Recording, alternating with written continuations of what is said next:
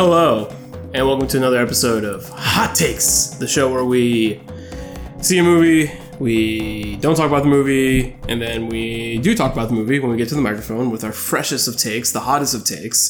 It's a Story Screen podcast, and I'm Robert Anderson, and I'm joined by not just one handsome boy, but two handsome boys. I'm joined by Jack Kolodziejski. Thank you for being here, Jack. It's good to see you. Thank you. Thank you for having me. Anytime. And also a very, very handsome, pretty boy with a charming smile and a great mustache. I'm Mike Burge. That's Mike Burge. How you boys doing? Pretty good. Kind of offended that you haven't said anything about my mustache. I just when think you've got this also in the room. I mean, it's a lot of mustache competition going on. But Jack, I figured because we talk so much about your surfer-like physique that maybe I could give Burge a compliment. Well, Mike, Burge is. I'm just new to the mustache game, and I'm just looking for a little bit of reassurance. You know, I haven't found any confidence. You need like a confidence boost. My mustache is pretty blonde. It's fair. It's nubile, but it's good. So I'm just unsure of myself. That's fine. So we saw a movie. Obviously, the movie we saw was the sequel to Denis Villeneuve's.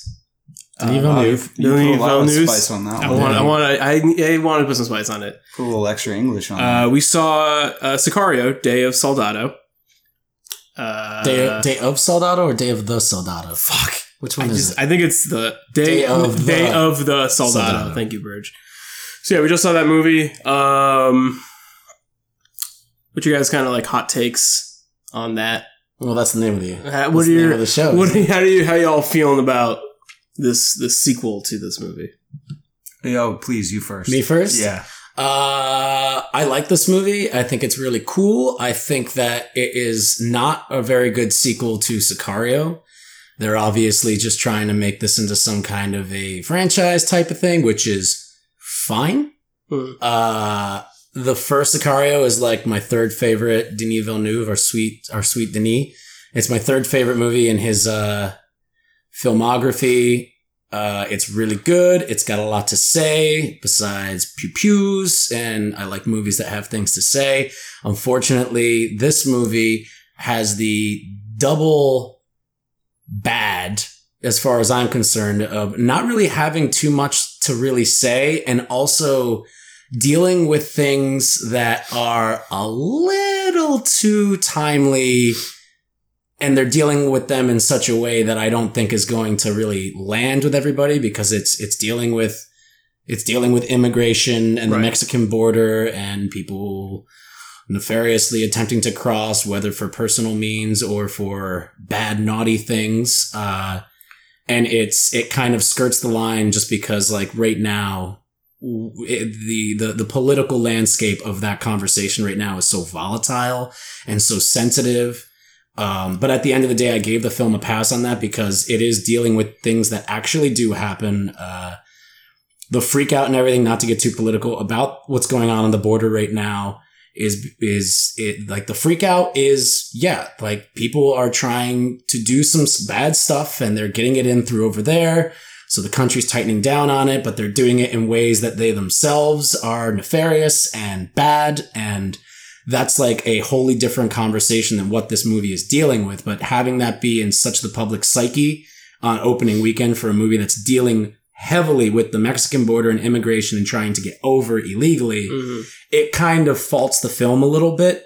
But also too, like I said before, the film doesn't really have anything to really say. It's definitely not commenting anything too special on the matter. No, it's really just kind of carrying on, like, you know, the Josh Brolin and Benicio del Toro's characters from the first Sicario are, we talked about this before watching the movie, like they are the antagonists of the movie. They're the bad guys. Like, yeah. Even though like they're on our main character's side, Emily Blunt, they are constantly being used to rip agency away from her, and just like they're using her as a tool. They're doing very bad things for very bad reasons and hiding behind this make-believe moral code.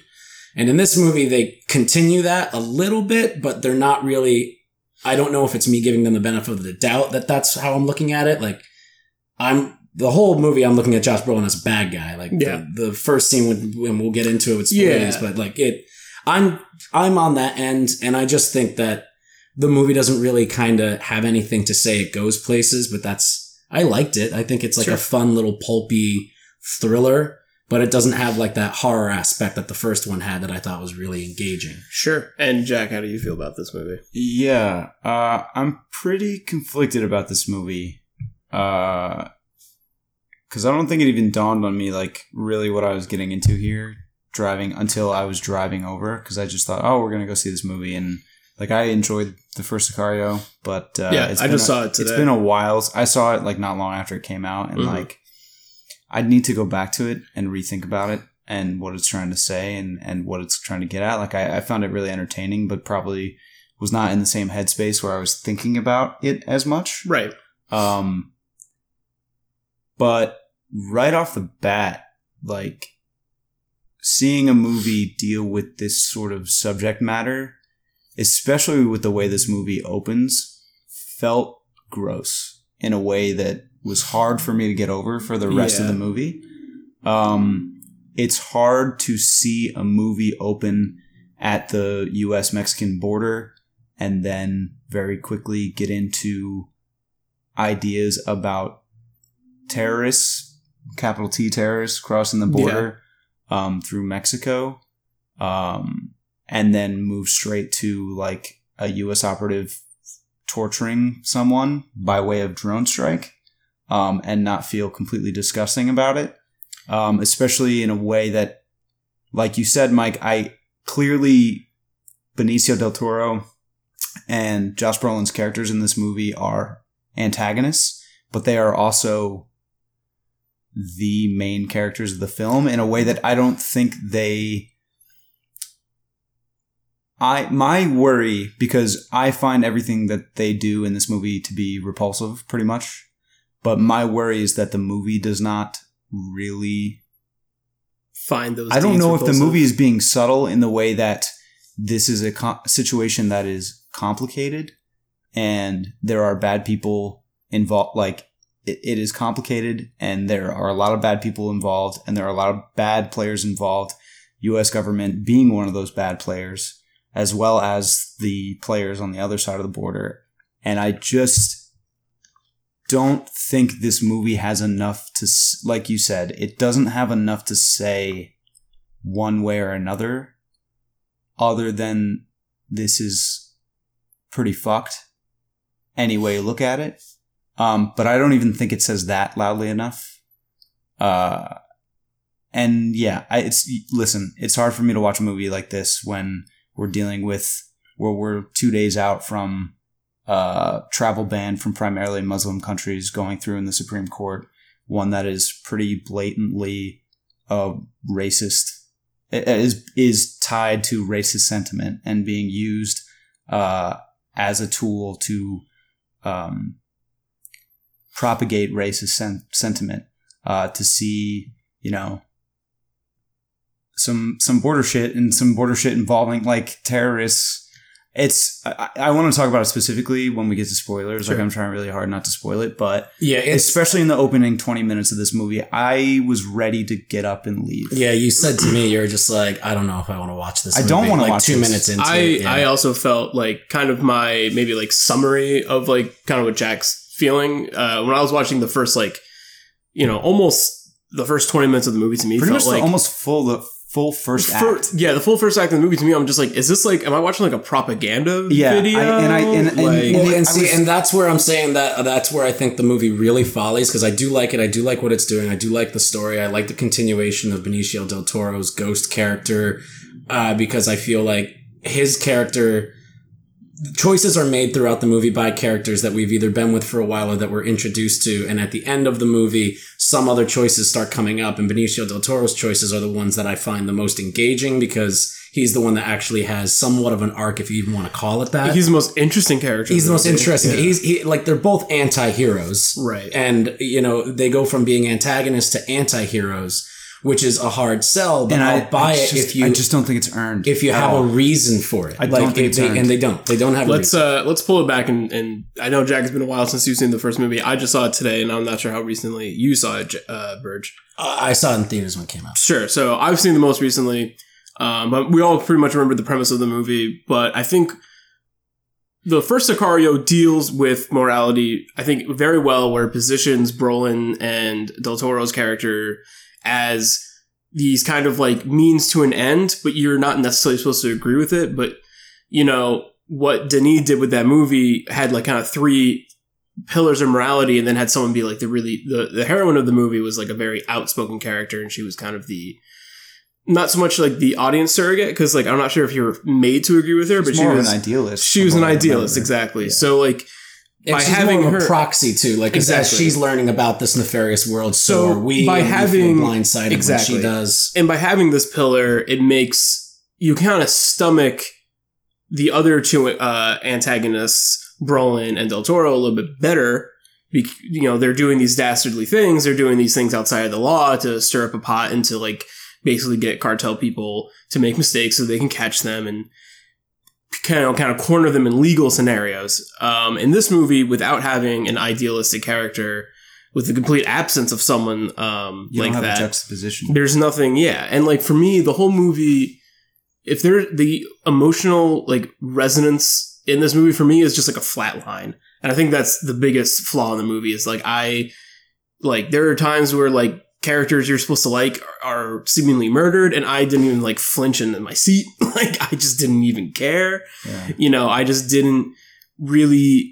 Besides, like, you know, the only things I kind of felt emotionally like pinging me were some of like what Jack was saying, where I was kind of like I'm not into kind of what this movie's pitching necessarily, you know. And the whole time I felt like I was really trying to pay close attention to what exactly this movie was pitching, if anything.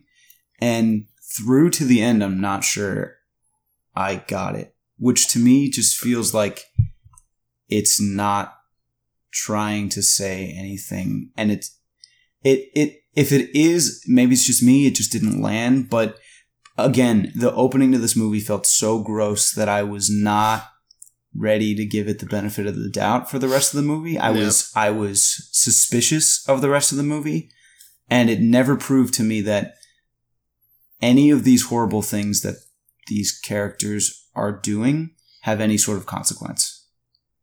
One of the worst things about the first one that I found after it came out is a lot of people were coming out being like, because they announced that they were going to do a second one before Sicario was even widely released. They were like, we're going to do another one. I think they said they were going to do 2 more.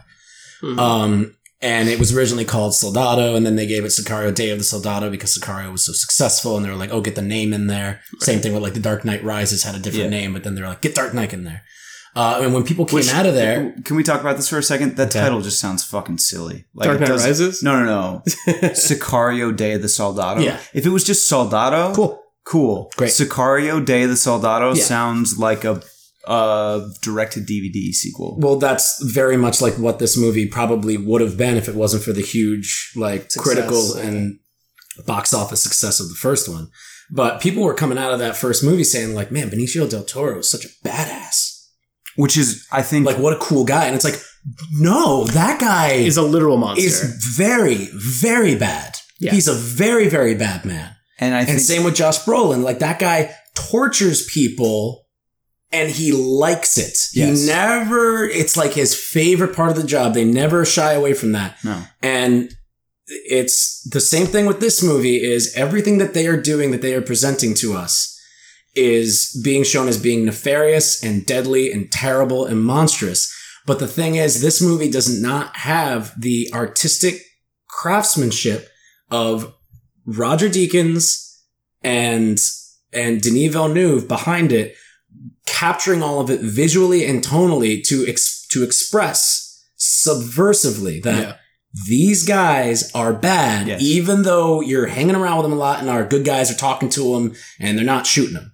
This movie doesn't really have that, and that's where it kind of starts wading into this, like, is this propaganda? Is this, like, am I watching pushing American this agenda Sniper? kind of thing?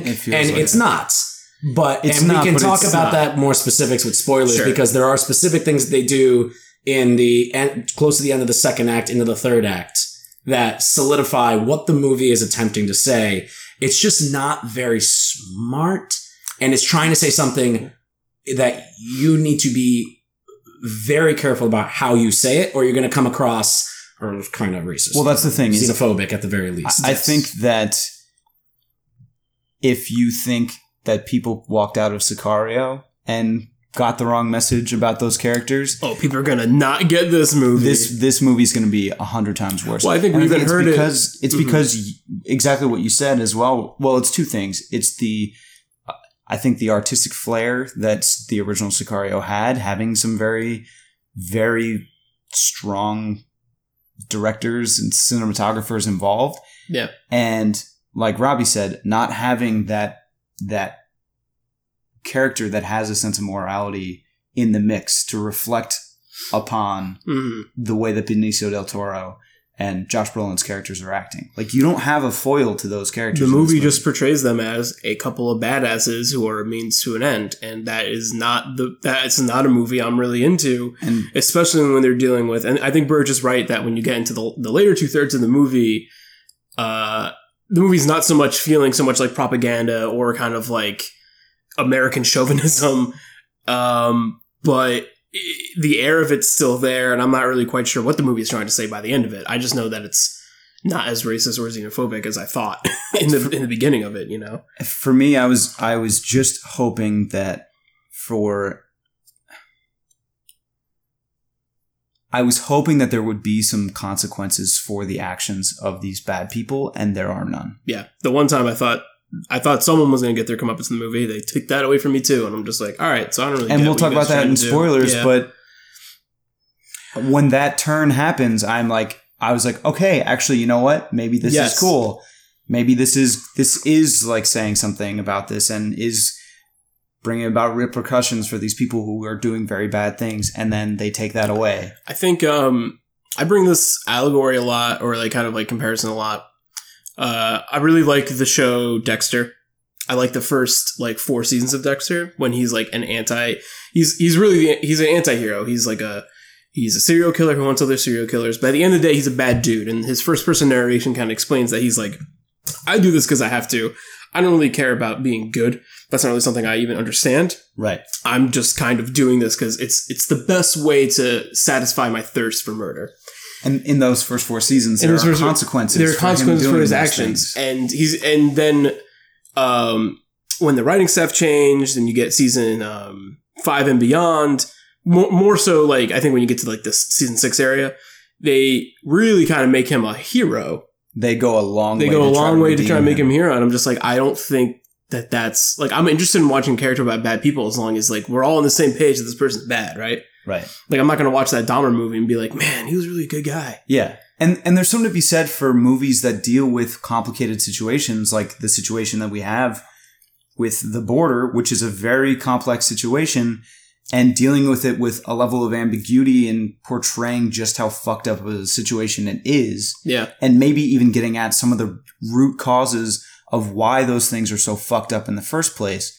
I just don't know if this movie had the subtlety to handle those things. It's in tactless. A way. It felt pretty tactless.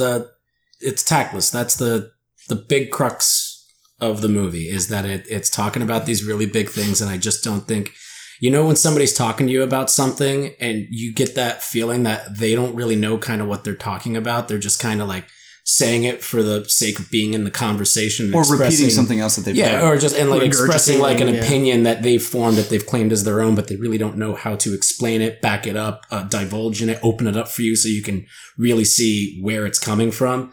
That's the movie is just like, it's trying to say something that's important. It's trying to say something that, like, Taylor Sheridan, the guy that wrote this, has written 3 other movies, 2 of which are important for this. That he wrote the first Sicario, and that came out, and then he wrote Hell or High Water, and Hell or High Water is a very good movie. Yeah. And it comes out, and it's right in the middle of this kind of political position in America where the middle class, red white people, are feeling like the poverty line is starting to encroach on them, and that the government is trying to fuck them over, and that the American dream is dead. And Hell or High Water very much deals with that. And he wrote this movie, and they made this movie about a year and a half before that actually became a thing. And it's one of those things where artists kind of have their finger on the pulse, ahead of the curb, if you may say.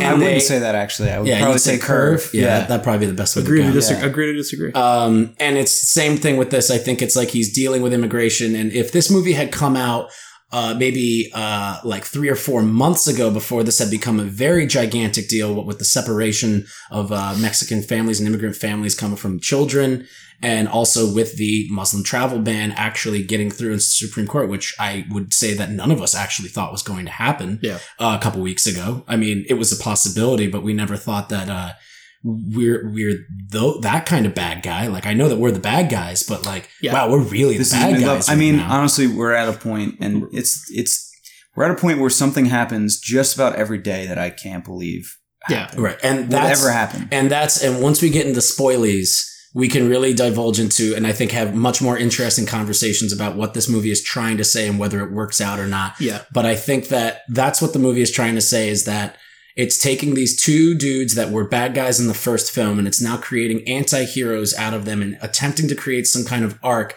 wherein they themselves, or we the audience, realize about them that they are the bad guys. And they in some way realize, like, what the fuck are we doing? Like, we do this and we like it, or maybe we don't, but we do it for these reasons. And now these reasons are starting to, you know, you can only swim in a pool for so long before you start to prune, kind of thing. And I think that that's what the movie is attempting to do, especially in its third act, with some reveals and some twists and stuff like that. Yeah. But at the end of the day, even if that is what they're trying to do, they don't pull it off successfully because, again, it's very tactless, and I don't think they're thinking about it.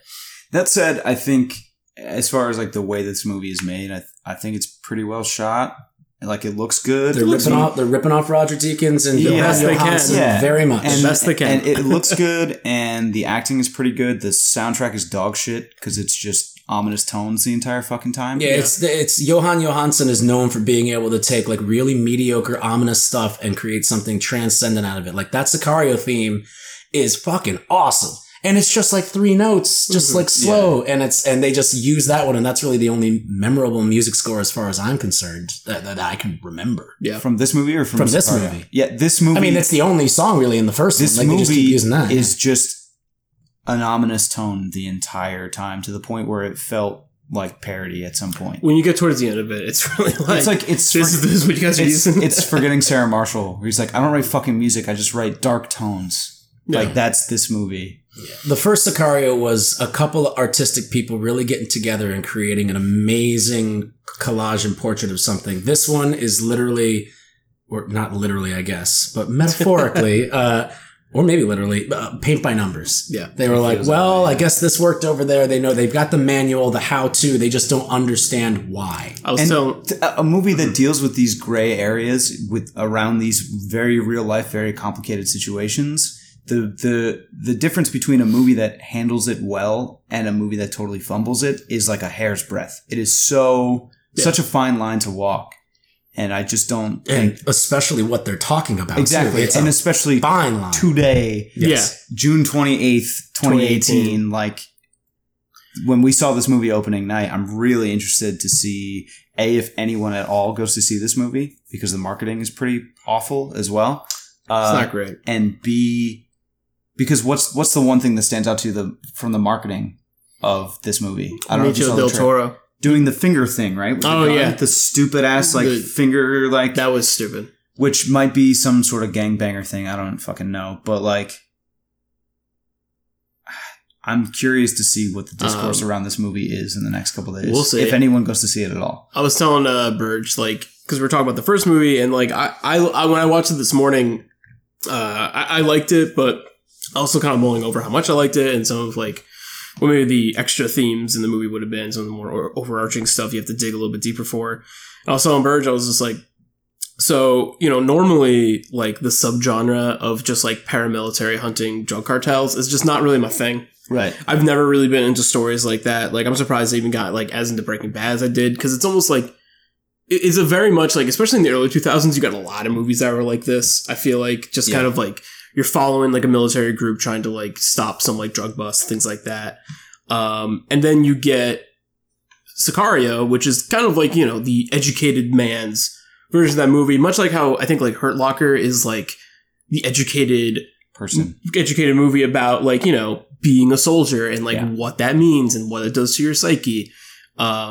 Very underrated Guy Pearce performance in The Hurt Locker. Yeah, agreed. It's kind of like Jughead as well. Like it's a more of a Jarhead. Oh yeah, Jughead is Archie's best friend. That's a comic. Yeah. Sorry. No, I was like, Jughead from Riverdale? Tell us more. I haven't started watching. Yeah, no, Jarhead is fantastic. Yeah. Yes, because they deal with some of the more mundane things about the situations, Very but much, also like they don't glorify them in the way that No. most and maybe that's the word here is like it feels a little bit too leaning too heavily into glorifying some of the stuff that's going on here. Agreed. Because it feels like Mission Impossible Forever War, where like your main protagonist is a paramilitary person employed by the government to do covert ops that start wars with foreign governments. It's what you're saying. It's what you've been saying too this whole time, which is the best point about it is that there's no comeuppance, there's no consequences for these things. Yeah. And I think that deep down that's what the movie is trying to do.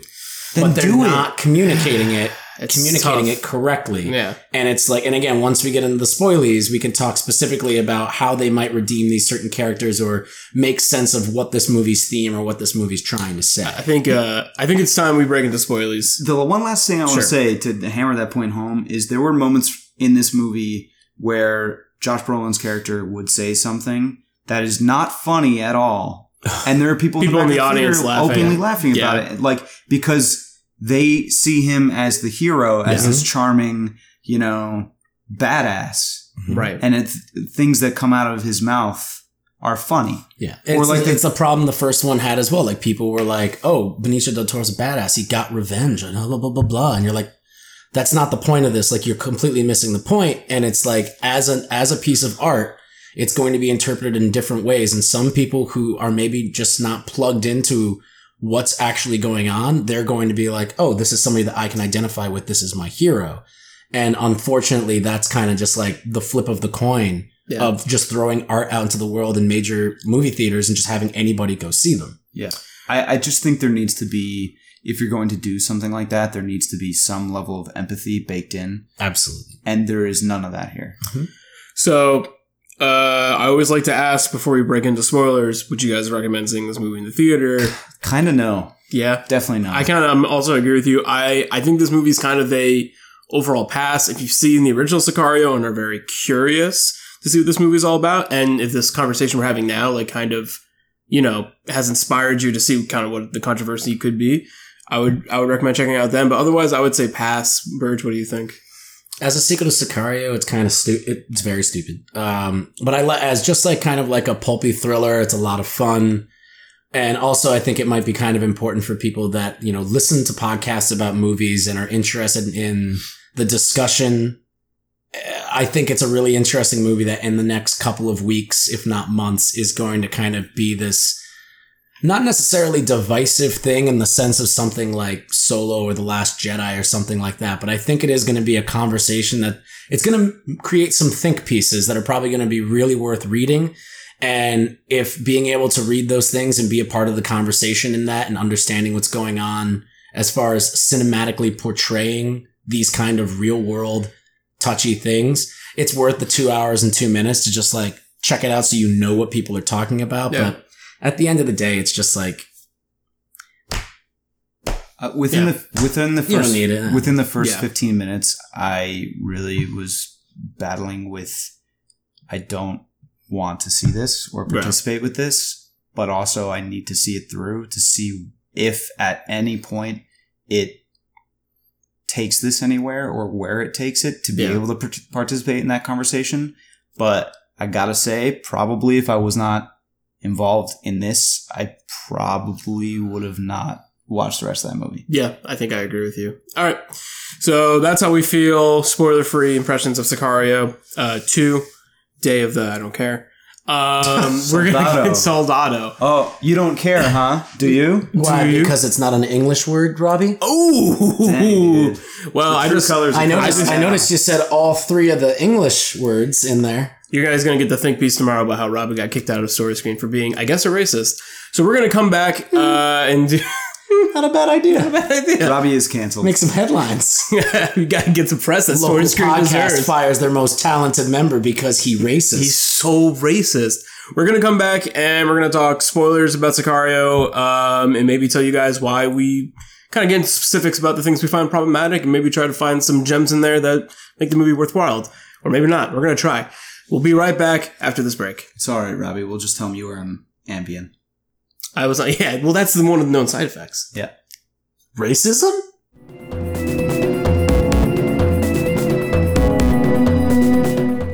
Hey guys, Mike Burge popping in here again real quick to let you guys know about all the really awesome new stuff that we've got going on as far as social media and the interwebs is concerned with StoryScreen. As always, of course, StoryScreenBeacon.com is still continuing to churn out articles and reviews on a more weekly basis. And of course, we are also usually uploading anywhere between 2 and 3 podcasts a week because we're awesome.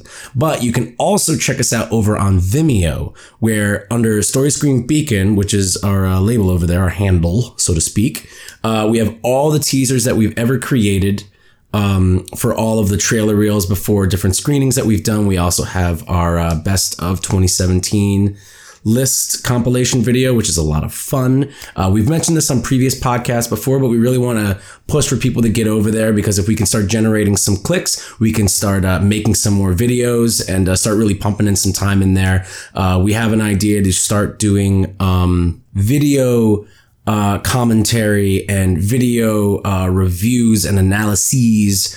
And we really want to start generating that. And we want to see if maybe some of our podcast listeners would be interested in kind of jumping over and every now and then having maybe like a little short 7 to 10 minute video, kind of going over different things that we might have talked about in previous podcast episodes, but going in there a little bit more in depth, and also with some fun visual guides. So hit us up in any comments, whether it's on Instagram or Twitter, which you can find all those handles on our website, StoryScreenBeacon.com.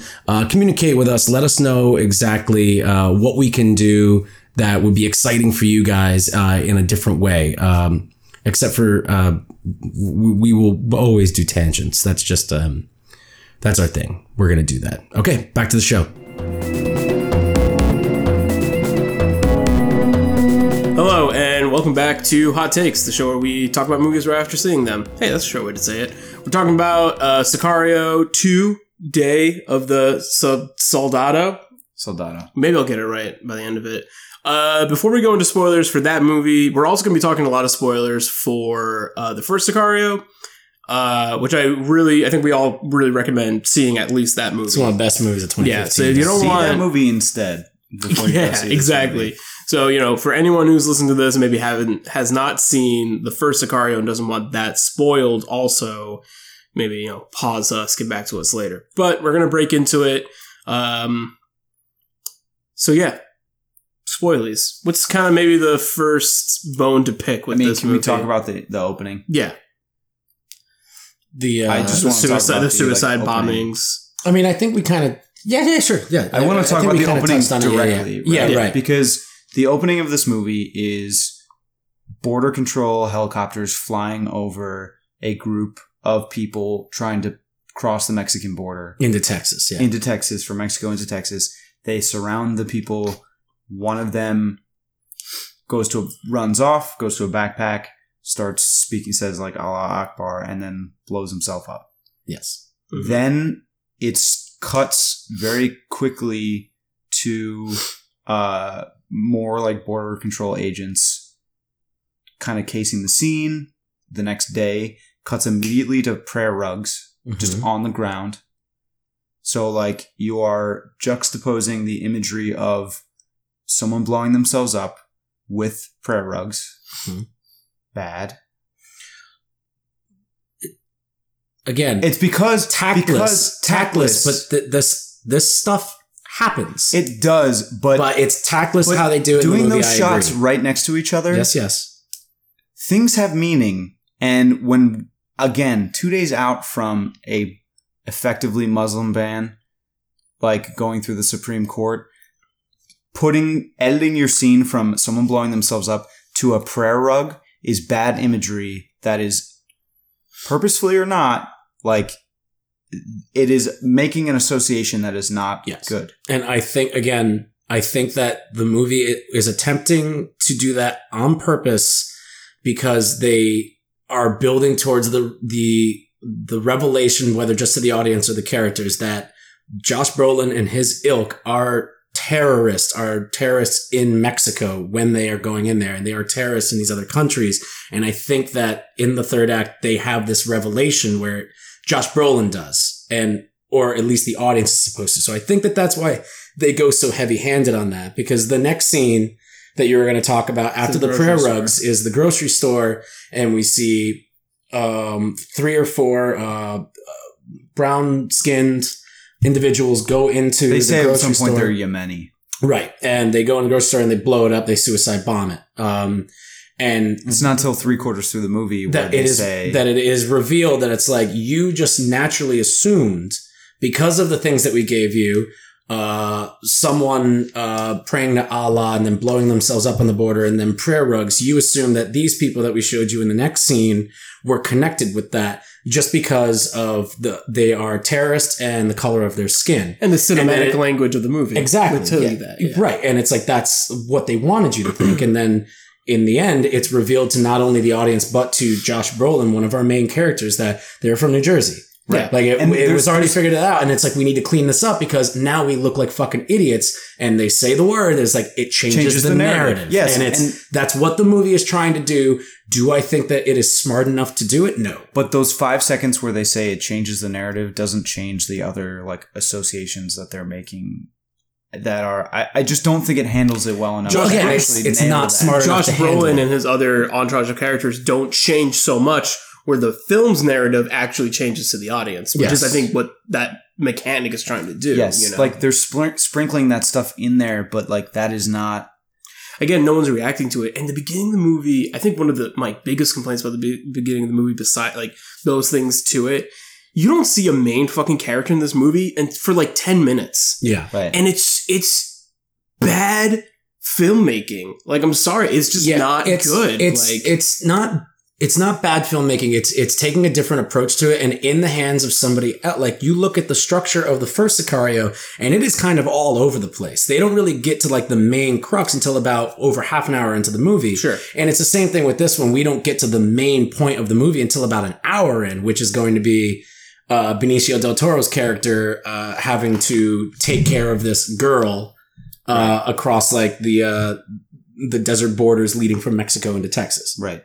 But I mean, you say they don't introduce a main character until 10 minutes into the movie, and then it's another like probably 30 minutes until they introduce Benicio del Toro. And name me like a pro. We're just gonna let it happen. Just gonna. Just a nice glass. Baby can drink again, so he's doing it.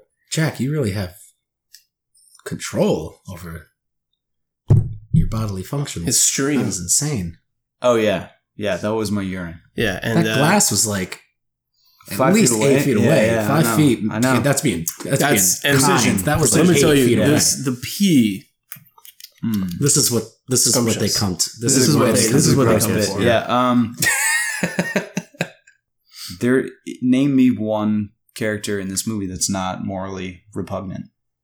I mean, Isabel is kind of, I really like how she is presented as like this kind of very independent soul, even regardless of her age, because she feels entitled.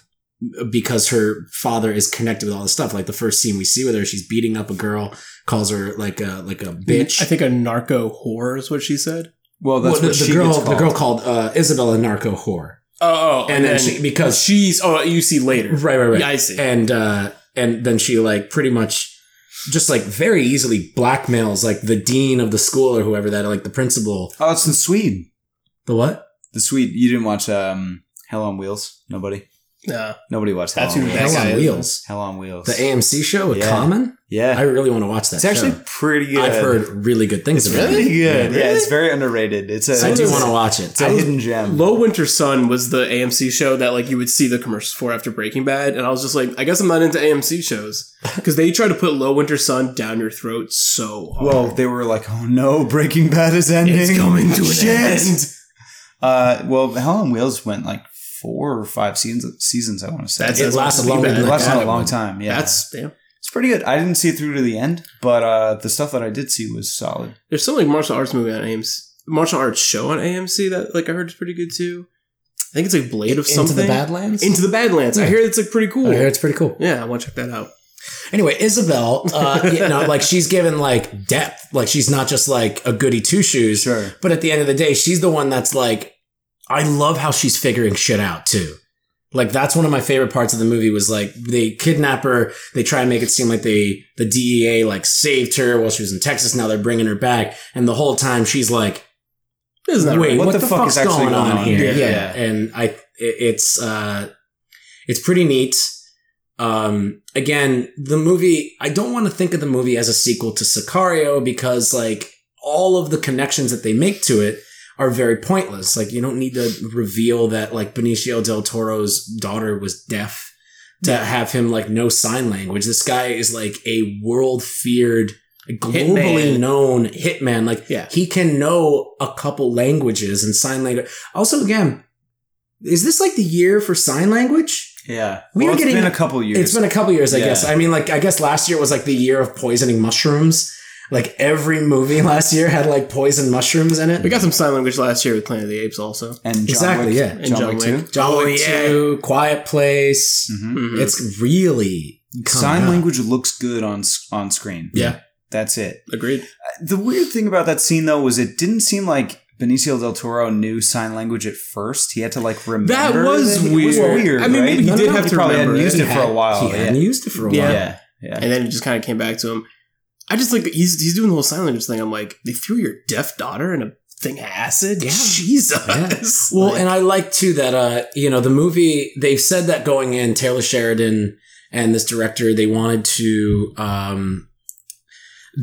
try and make it as like an anthology kind of movie where you didn't have to have seen the first one to really get it. And that was one thing that kind of led me to believe that it might be a hidden prequel, like a secret prequel kind of thing. Which would have been so much better than what we got. Yeah, I mean, if it was the same goddamn movie and at one point they were just like, by the way, you gotta go meet that young green buck. Mr. Brolin. You just gotta go like over there and talk to her about the drug cartels.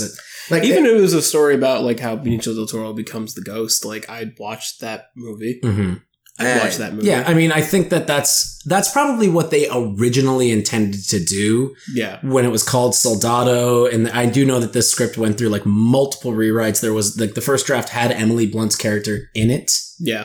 and they decided to get rid of her just because like that's a good idea. Well, It's like there's yeah. the arc we talked about this, her arc is done, and to shoehorn her in there and just like some kind of cameo to like bring her back into this world for no reason would just completely discredit that and kind of be disrespectful, tactless. So I'm kind of surprised the movie didn't do it. Yeah. Yeah. It's one smart move on their part.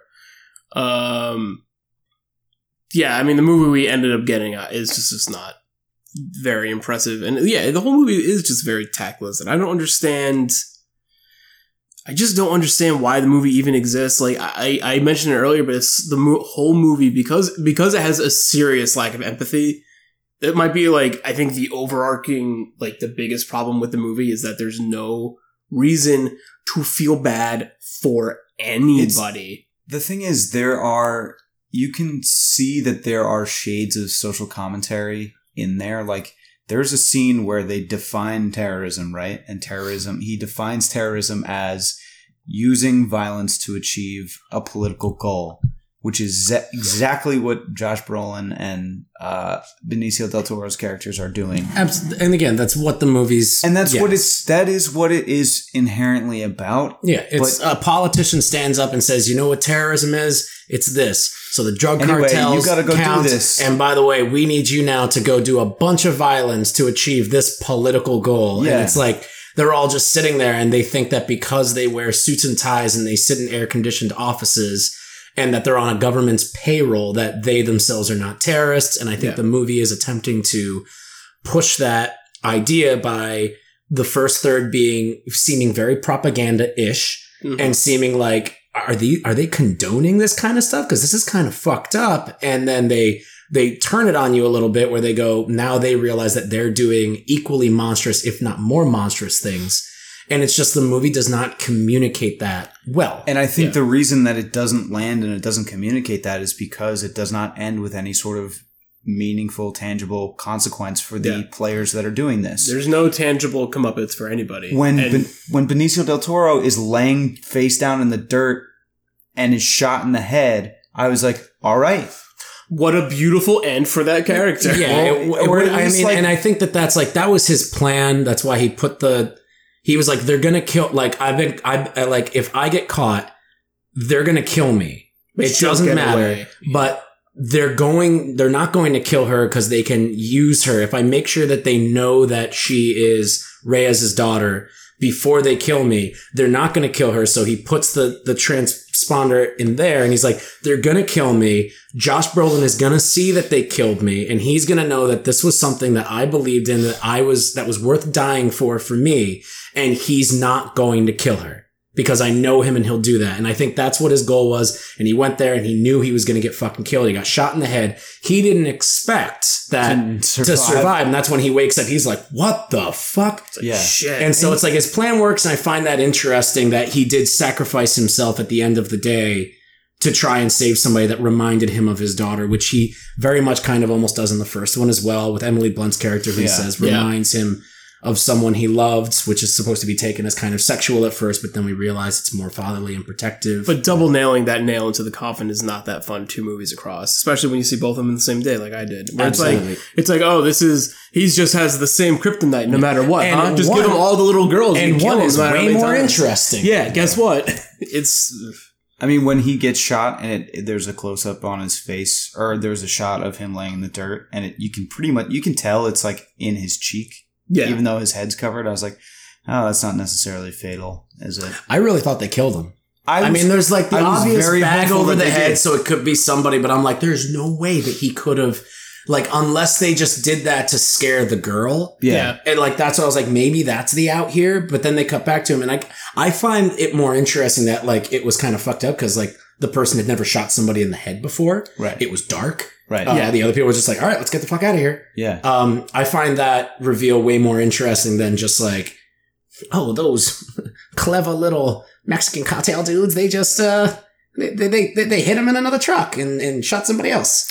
No, yeah, I thought they were almost going to do something like that. I was hoping he was dead. I was also hoping he was dead. Because I thought that would have been like a more meaningful thing. And the fact that he, I do actually like the scenes of him like kidding up and like very Revenant-esque, like just dealing with that wound and persisting on. I thought those were good scenes, but I think you still could have just given some sort of consequence to that character or to Josh Brolin. I think Josh Brolin's really the person who needs some kind of consequence because he's just the long-haired, sandal-wearing paramilitary guy who gets away with everything. I think his consequence is waiting in the wings after the movie ends, where like his buddy is just like, what the fuck are you doing? You're killing us right now. Don't bring that girl with us. And he's like, we'll fucking deal with it, blah, blah, blah. Cause he knows at the end of the day, they're in charge. Like, there's a line in a movie, where it's like somebody says, I can't remember what movie it is, but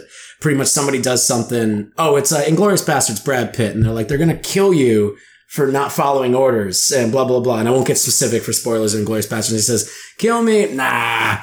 Like they'll chew my ass off, but I've been chewed out before. It's like, I'm at the top of the totem pole right now. When the Secretary of Defense needs dirty shit done, he has me come to his office to talk to him personally. It's like, I can get away with this.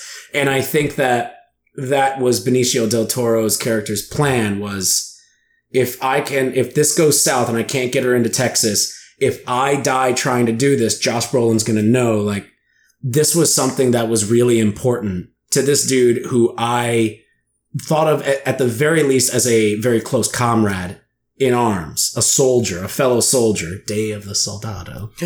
And I think that is his consequence. And he understands, he's like, I've pushed this too far, but if my death can mean that this girl can at least make it out and have a fighting chance, I'll go for it. The fact that he does survive then is kind of just like, well, I guess I'll just keep on trucking. And you're right, Jack. It does diminish the value of the sacrifice.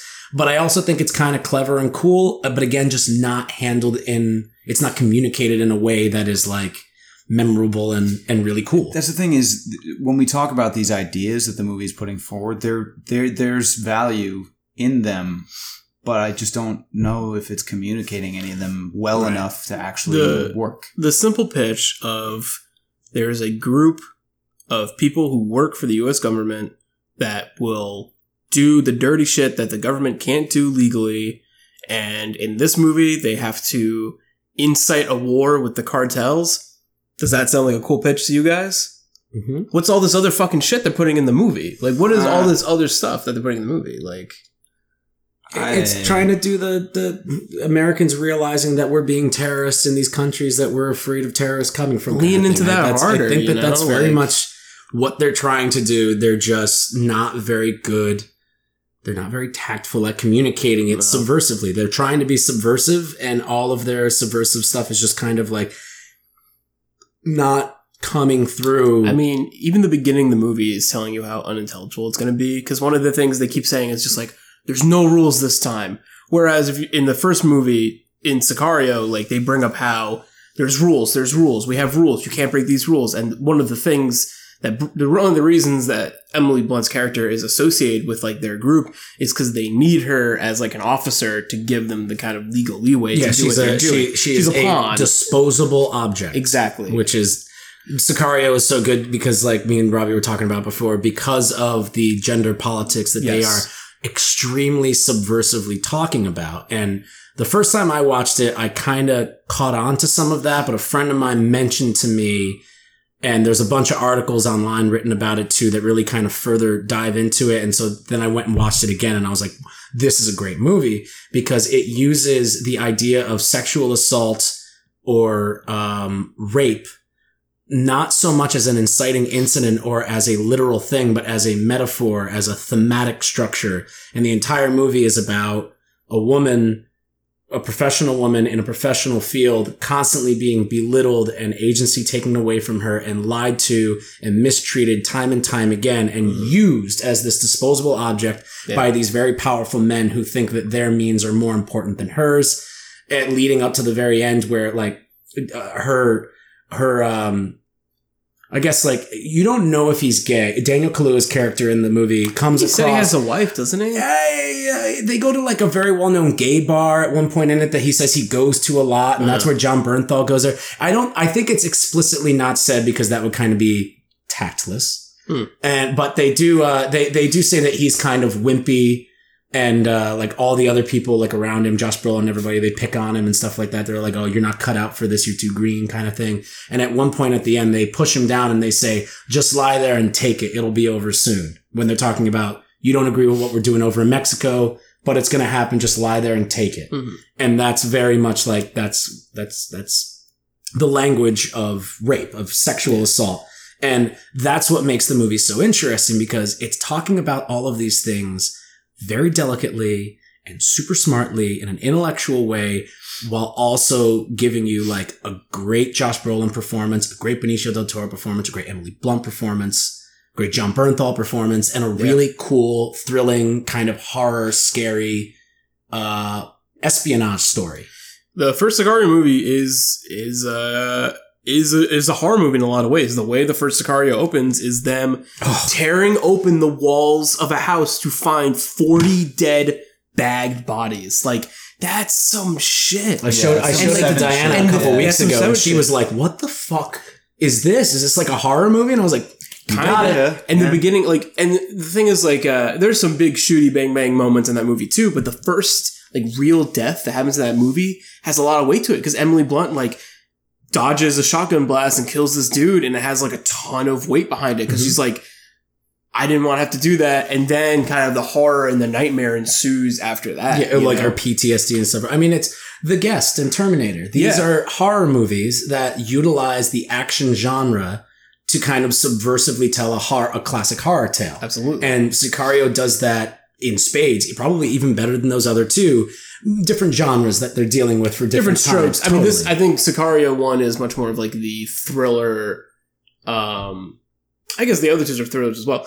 Sicario is a different beast because of Denis, but Sweet Denis. sweet Denis. We love you, Denis. But the thing is, thank you for listening. I think like when you get to Sicario 2, you're just stripping down the things that Denis did for that movie, and you're boiling it down to the thing that I told you I don't like.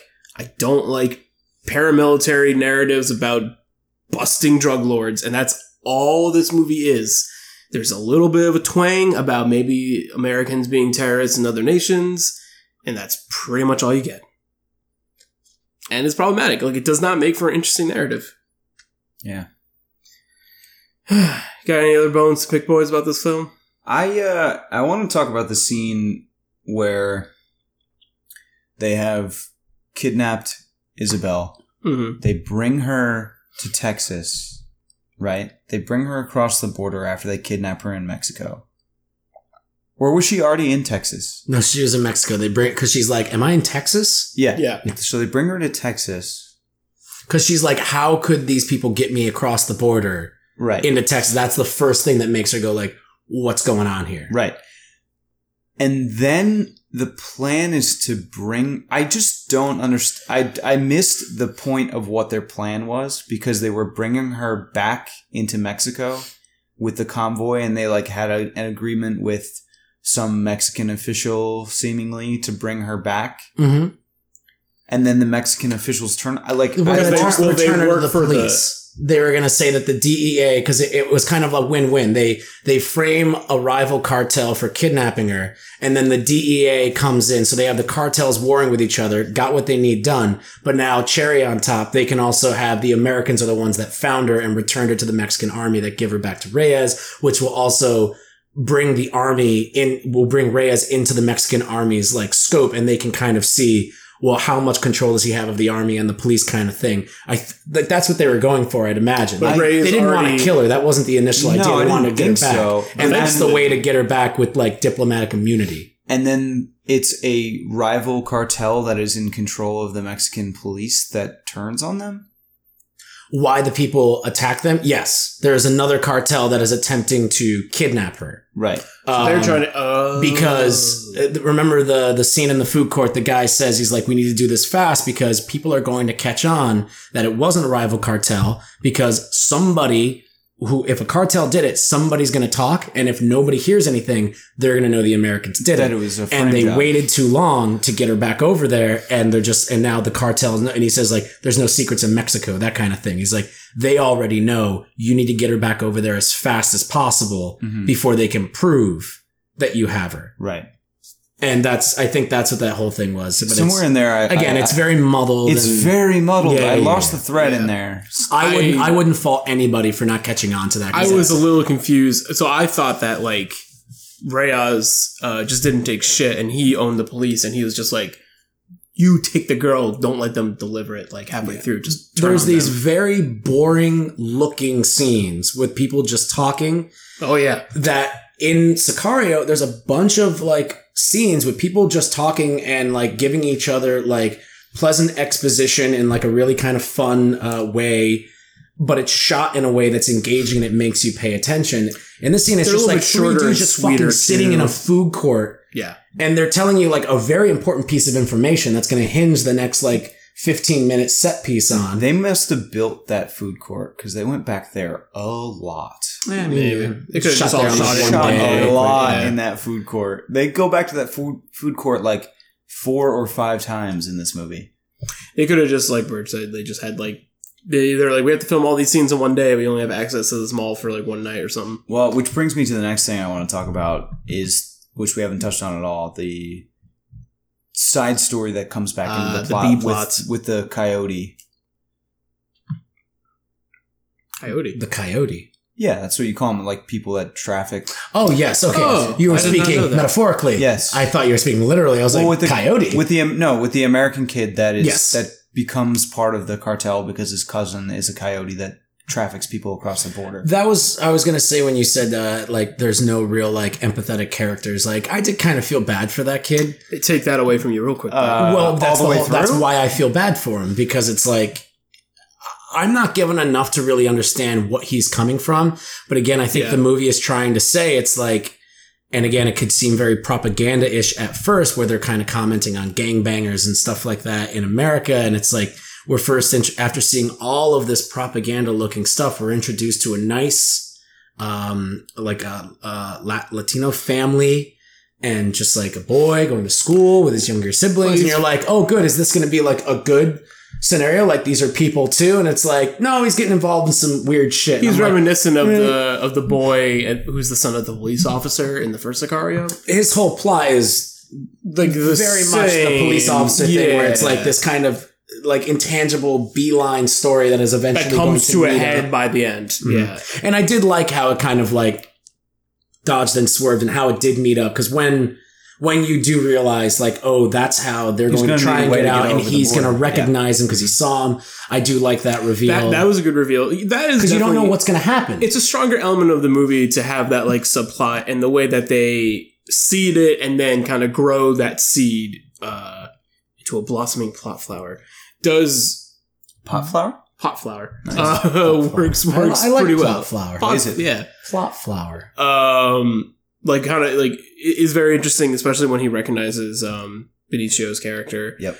And then having him be What's the his one goddamn to name? shoot him. Alejandro. Alejandro is this goddamn. I keep calling him Benicio del Toro's character, and it's just because I don't even know Josh Brolin's character's name at all. Matt. It doesn't matter. Matt Graver. Matt Sandalboy. They said that enough in the movie. You didn't pick up on the fact that his my fucking name was over my Matt Graver. fucking- They say it like every scene that he's I in. literally see Cable and Thanos just every time I look at his fucking face now. Josh Brolin Brolin has having been working hard. having a good Yeah. year. Uh-huh. He's having a very Because good year. Sicario 2 is probably not going to do like gangbusters, but it's probably going to do favorably well. I think he's going to already have in- himself might have a 3 strong movies. He's already in $1 billion movie, and I don't know how well Deadpool 2 did. Deadpool 2 did very well. Very Did well, almost I would it did assume. almost as good as Infinity War. That's why people are just like, we're gonna do. Fuck you. That's not true. I think it did really well. it's not true. I don't even have to check. Well, it might be the highest grossing R-rated superhero. I mean, movie. Sure. Deadpool I'll 1 give you that. But like, it did not do as good as Infinity War. Deadpool 1 did extremely well. Did Yeah. Deadpool 2 do anywhere near as well as Deadpool 1? Probably about as good, Similarly, if not a little then, bit better. But he's like, doing pretty good. I don't think it's like crossing into $1 billion territory. No. I mean, he's also going to be reoccurring roles for those characters for Dude, probably Disney quite some with this time. fucking with Marvel and Star Wars and their own stuff, and Pixar, like Incredibles 2, Infinity War, Ant-Man and Wasp coming up real soon, The Last Jedi, and Solo being a box office bomb. It's still like Doesn't they really don't matter. fucking care. Yeah, it doesn't They're matter. just like, wait, Well, they we do don't care. fucking care. Apparently, they do Well, care. now 'cause they care about Solo. Put all the rest of the Star Wars story movies on hold. Except for maybe Boba Fett. That might be the one that's still getting developed. Well, yeah, but that's just like, you go to a place like, you go to a place and you get your wallet lifted off of you. You don't go like, well, I'm not going to go to that place anymore. Now, when you go to that place, you keep your cash in like another pocket. Like, they're not like, I'm never going to do that again. They're like, well, now hold on. Let's rethink let's this reevaluate. standalone stuff. And They're maybe take it from another angle. They're hitting the drawing board again with those movies. It's funny, I wrote that Star Wars article and it was like immediately outdated. Like, Yeah. I was just like, God, It's still a very good article, and I think you It really, speaks to people should something. definitely check that out. Actually, not even as a plug because you're here. I think that is like a really good article that's very humble and very accepting of everybody's opinions on where Star Wars is right now, and it's a good refresher. There was stuff in there that even I didn't know, and I like to think of myself as like a healthy Star Wars nerd. It's informative, and if you're curious as to like some of the stuff that was in development before the news happened, Mm-hmm. I touch on that. But besides the Star Wars talk, All right. Is there any other kind of talking points you guys want to bring up on Sicario 2 or 1? Whatever. I'll see Sicario 3. Yeah, well, let's talk about the ending real quick. It's not that great, but it didn't burn me on Sicario. It takes nothing away from the original, which I love. You know, like some movies, some originals are so good. It doesn't matter how many I actually like the first Sicario more than I've had a roller coaster of a day because I watched both movies, but I'm actually a lot hotter on the first Sicario now after watching the second. Because I'm just like, oh wow, this is actually like a very standalone piece of work. It kind of shows you how hard it is to make a movie like Sicario. Absolutely. I just think Jack? It's coming from a good place in that it wants to be subversive and talk about these things and talk about the way that the American government is often a dangerous player in these things and often does way more damage with foreign policy than good. But I think it is at risk. The film itself is at risk of doing more damage than good by trying to be subversive but not actually accomplishing what it's trying to say or communicating it well enough to actually like convey that message in a way that broad audiences will pick up on it. And I think and learn a lesson and from. I think the things that the broad audiences might take away is it's like, oh, this is Mission Impossible, except with the American government trying to like do coups in Mexico. Like, and I think like, I don't know. I think there's a risk. I think you have to be really fucking careful when you deal with subject matter like this, especially in the current political climate that we live in, where we're in like a post-truth society where narratives can be spun. When Donald Trump can retweet David Lynch being critical of him as David Lynch praising him, you know, you have to be really fucking careful with everything you say. And I just don't think this movie is saying what it wants to say, which I think it wants to say something from a good place. I don't think it's saying it well enough that it might not be received in a way that is ultimately damaging to the greater discourse. I think it's playing it safe for a wider audience and a wider audience of people who you can't play it safe. You cannot play it safe when you're talking about stuff like this. I agree. I don't think that it's trying to play it safe. I think that it really just it thinks that it's getting its point across, and it's just really not. What it's trying to say, and I think we all agree, the things that we've talked about and what it might be attempting to really kind of communicate. Inherently good. I think that and I think we can agree that is what the movie is kind of like retroactively attempting to do with immigration and like the idea of like America as a superpower being the most powerful terrorist organization in the world and being a very like terrorist fearing nation as well is kind of ironic and hyperbolic. Right. And I think that they are trying to communicate that. And I think that that's a really fun idea to talk about in a espionage thriller. I think that at the end of the day, maybe could have used an extra year in pre-production, touching up that script a little bit. Yeah. I think, honestly, it being related to Sicario is just very fucking weird. I think this movie would have had a way better chance of connecting with us if there were new characters that we could learn about, because we don't learn anything about these characters. Everything we learn is like is coming from Sicario. Is like everything I know about Josh Brolin's character being a bad guy. It's from Sicario. It's from Sicario. It's in this. They're giving me reasons that he's still a bad guy. But it's like, I've seen people in like Zero Dark 30 and The Hurt Locker do like really bad things too, but they're still like for the greater good kind of thing.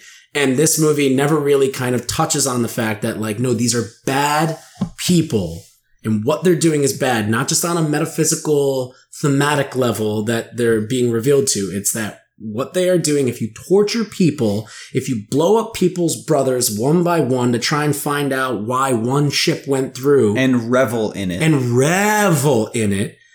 you're a bad person. Yes. You're a bad person. Yes.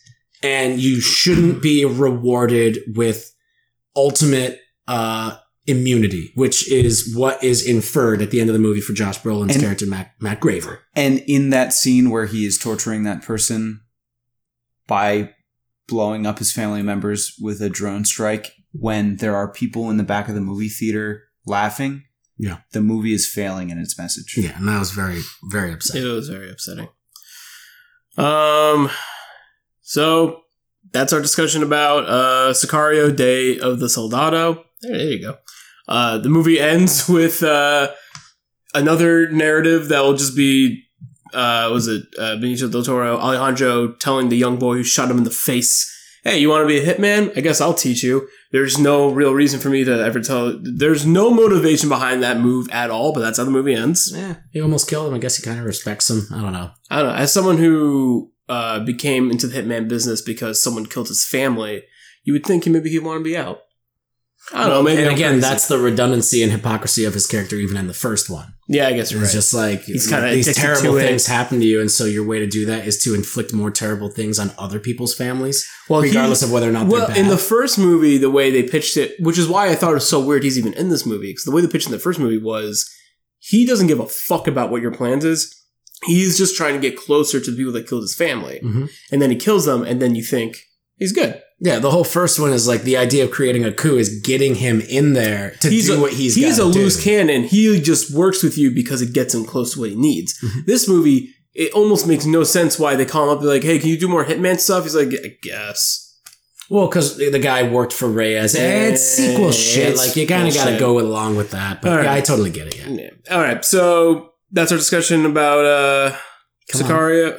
This is our discussion about Sicario 2, Day of the Soldado. There's no 2 in the name. I added it in there. Sicario : It shouldn't even be called Sicario. Anyway, thank you so It should much. just be called Soldado. It really It should just be I will called refer Soldado. to it. This is going to be We're doing this? Live, Die, Repeat. Okay. Instead of calling it Edge of Tomorrow, everybody calls it Live, Die, Repeat. So we'll the call this original name. Soldado. This is Soldado. That's the name of it.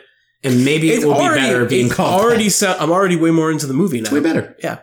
Thank you so much for listening to this episode of Hot Takes. This is not the only podcast we have on Story Screen. We have a host of other shows on our website where we cover movies of yore, movies of current, TV shows of now, TV shows of yore, We TV used to shows do of movies drunk. of tomorrow. We went to the future and did It's episodes. coming back.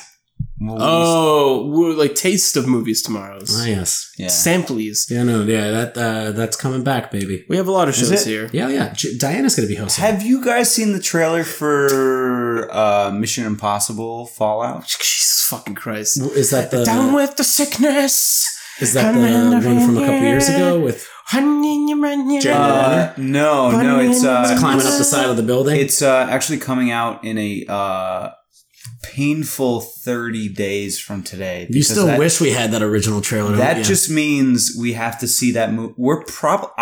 Realistically, I'm probably going to have to watch that Mission Impossible trailer 4 times. at least I was 4 or gonna say 5 at least more 4 times. times. Yeah, I think it's 4 more times. I mean, I think at this point, no joke, I'm not over exaggerating. I've probably seen not one specific version of that Mission Impossible trailer, but like the Mission Impossible trailer 12 times. They started advertising that very early. Oh yeah, it's like Valerian. I was really surprised to like, find that it was coming out in July. I was like, I've been watching that trailer in theaters like since February. Like, Yeah, what are you talking 4, about? I feel like. Yeah, probably. Well, we'll definitely see it next week when we do Ant-Man and the Wasp. 'Cause you know that show is going to be in there. You know it is.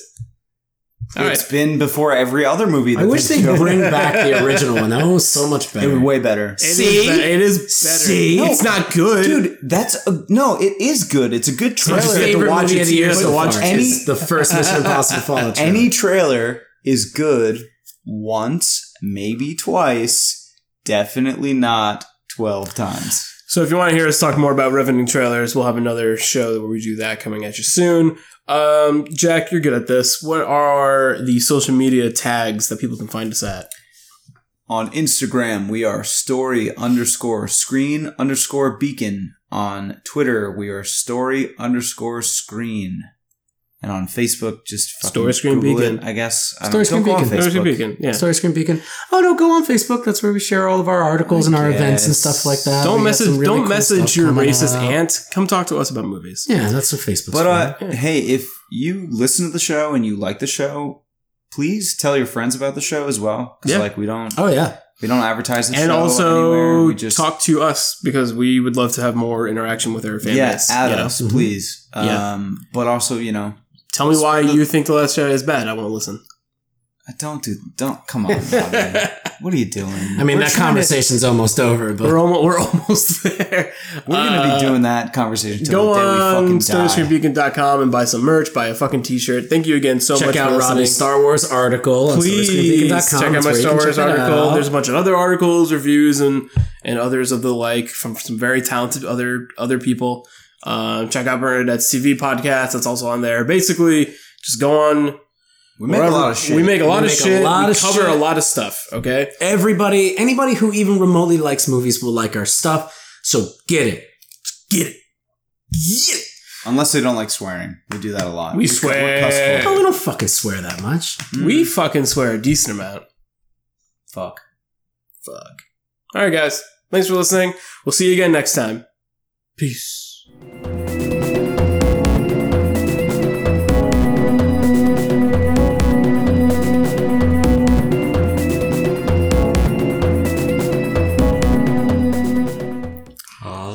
Sicario 2, A Day in Soldano? I should probably double check that. I don't think it's A Day in Soldano. It's not? No. Day of the Salado.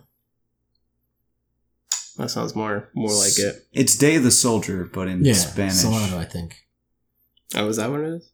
Sicario. Day of the Salado. Day of the Soldier. Okay. Sicario. Soldado.